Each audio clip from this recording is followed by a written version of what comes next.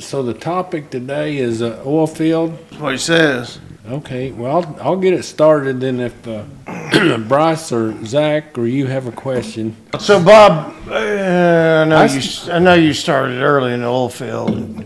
Where all did you work? Okay, here I'll give you a rundown of my history. In 1970, I was 14 years old. In my summer job, I worked for B&B Tool out of Lindsay, Oklahoma, and I was the tool cleanup guy. And they got in a bind.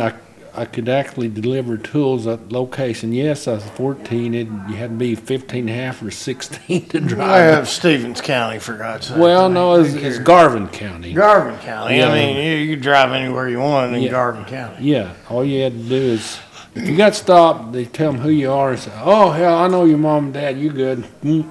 Yeah. So, I started then. I worked all through high school with them. I went to OU, and weekends I'd work down at B&B Tool on weekends, and I'd go clean the Elks Lodge. Hey, don't be laughing, producer. I'd clean the Elks Lodge. I was my standalone bartender. Then after that, I went to finally reached 18. I ran out of money. Went to work on the drilling rigs. 1974, went to work for Helmrich and Payne Drilling Company, roughnecking. Worked for them for 8 years. Ended up, my final job, I was tool pusher. I worked in Oklahoma, Kansas, California, Arkansas,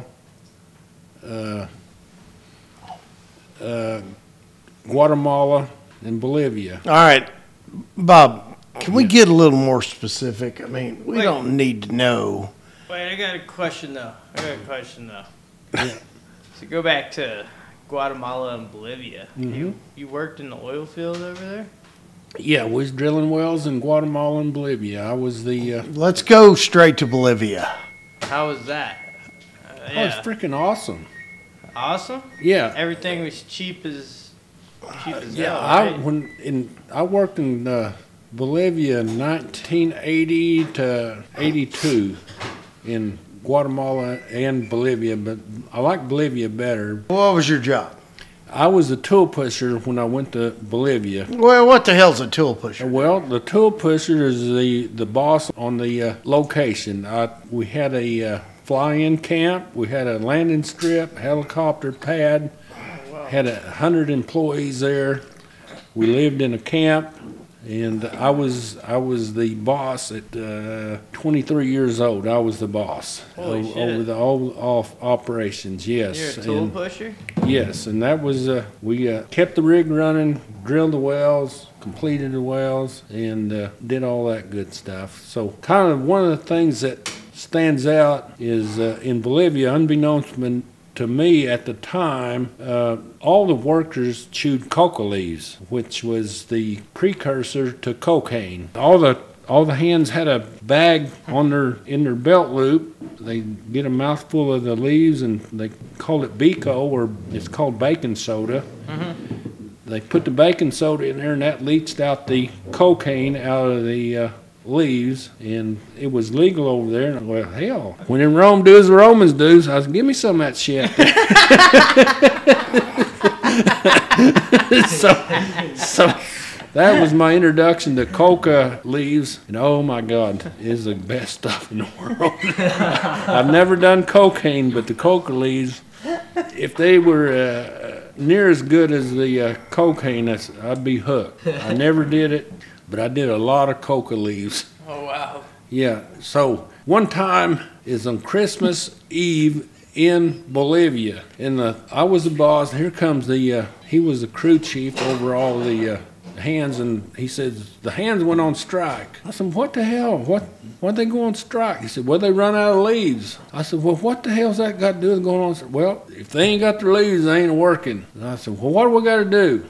He said, we got to go to this little village, and we'll go buy something. So I said, well, hell, let's go. So we're getting these pickups. I'm the passenger, he's the driver. We got probably 14 Bolivians in the back. Oh, wow. Oh. So we drive probably an hour or so to this village, and this village has no running water, no electricity. All it is huts. So we parked there. I said, okay, what we do now? He said, we just sit here, probably take them an hour, and they'll be back. Within an hour, they all come back. I guarantee you we got 20 bushel baskets of freaking coca leaves in the back of this.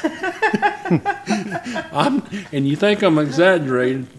A bushel basket was $20, and they had like 20 bushel baskets. I mean, freaking bushels. But a bushel of leaves was like a couple of kilos with 4 pounds. So you think it's a lot, but it was a lot in volume, but not weight. Right. And so we get this, and they load up their coca leaves, their Bico, and hell, we're singing all the way back to the camp. We get back to camp, and here's all these 100 people show up. Oh my God, we're back to work. Here we go. So they're chewing the coca leaves, and me and the. So, how do you even get a job down there? I didn't even know that was a thing. I didn't even know that was a thing, Bob. Well, here's what happened. Well, I was already on the drilling rigs.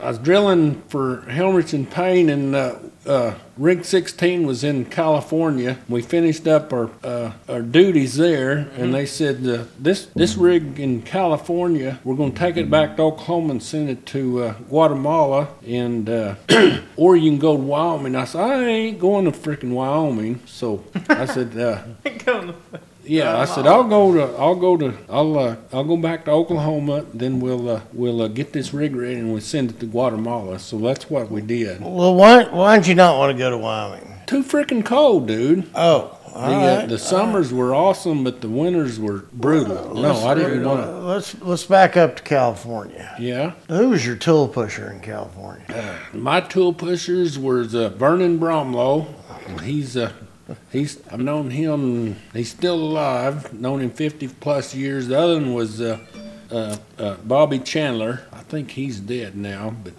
Bobby was there, and he little guy about 5'6", wore cowboy boots with his pants tucked in his boots, and he had a 38 in his boots. 38 revolver. Yeah, had a little old dog poodle, and the poodle's name was Whiskey Lady. And How do you remember this? well, I know that.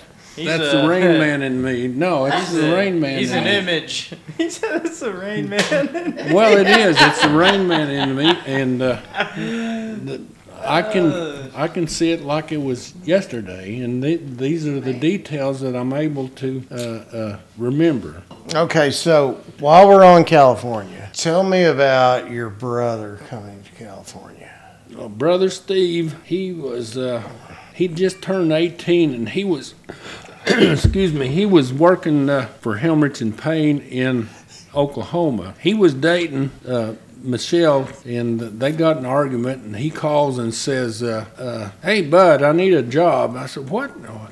Well, I thought you had a job. He said, well, I do, but me and Michelle broke up. I'm going to come out there and work with you. I said, okay.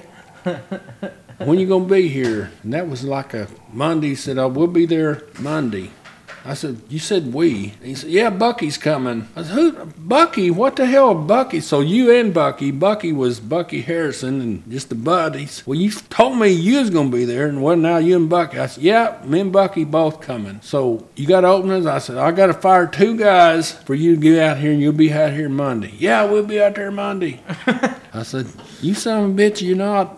I'm in heap big shit because I fired 2 guys and you guys didn't show up. So anyway, things go. So it's Sunday night, about 10 o'clock. And I called Brother Steve. Well, how'd you get a hold of him in those days? I mean, there wasn't a cell phone. I called around and everybody said, oh, hell, he's headed to California. Well, yeah, I'm Bob. I'm in California. I don't know where some bitch is at. And, well, he went to Mom and Dad, Las Vegas. He's in Las Vegas. How'd you know that? I can see it. You just saw it coming. So That's why you're a gambler, huh? So he's in, yeah, pretty much. So he's in Las Vegas.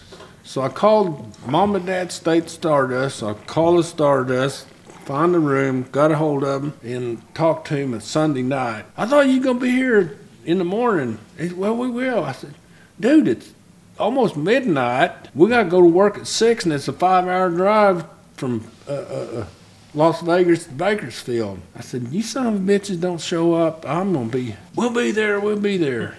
So, okay, I go to sleep. I get up about 5, get my lunch ready. I look out the freaking apartment.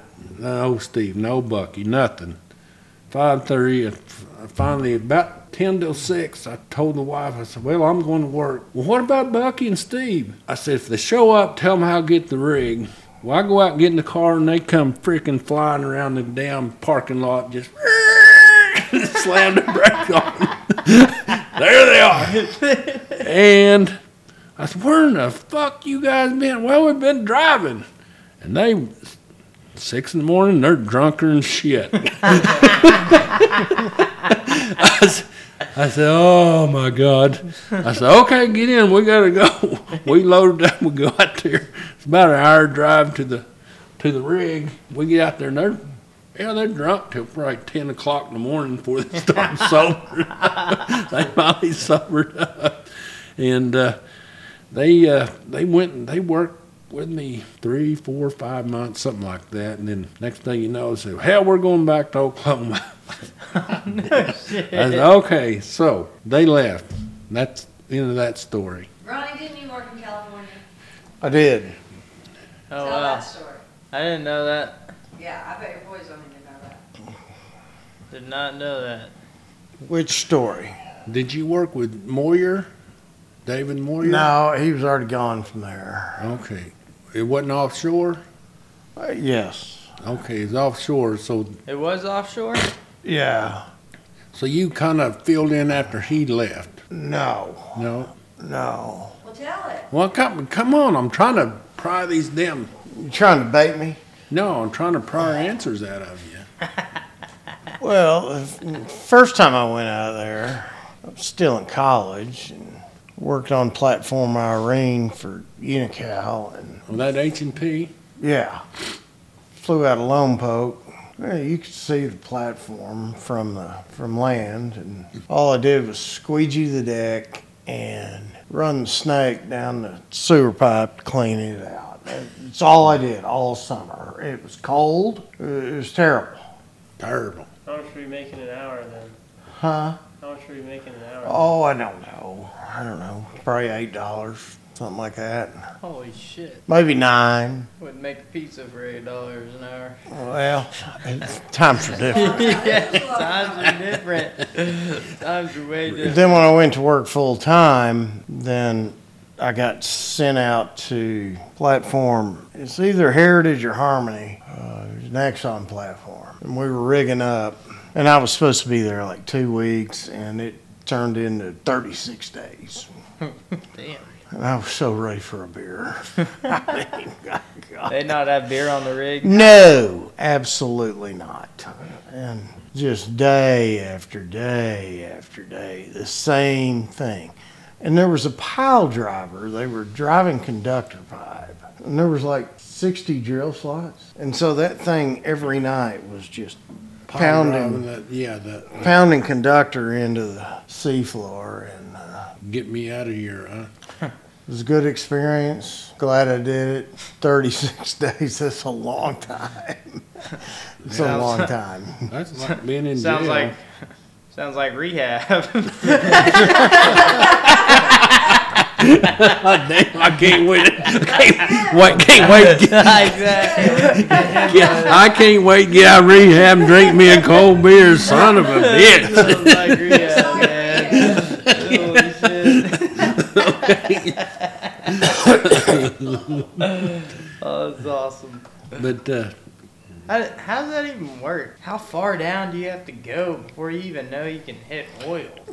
They scout that out before, obviously. Yeah, they know.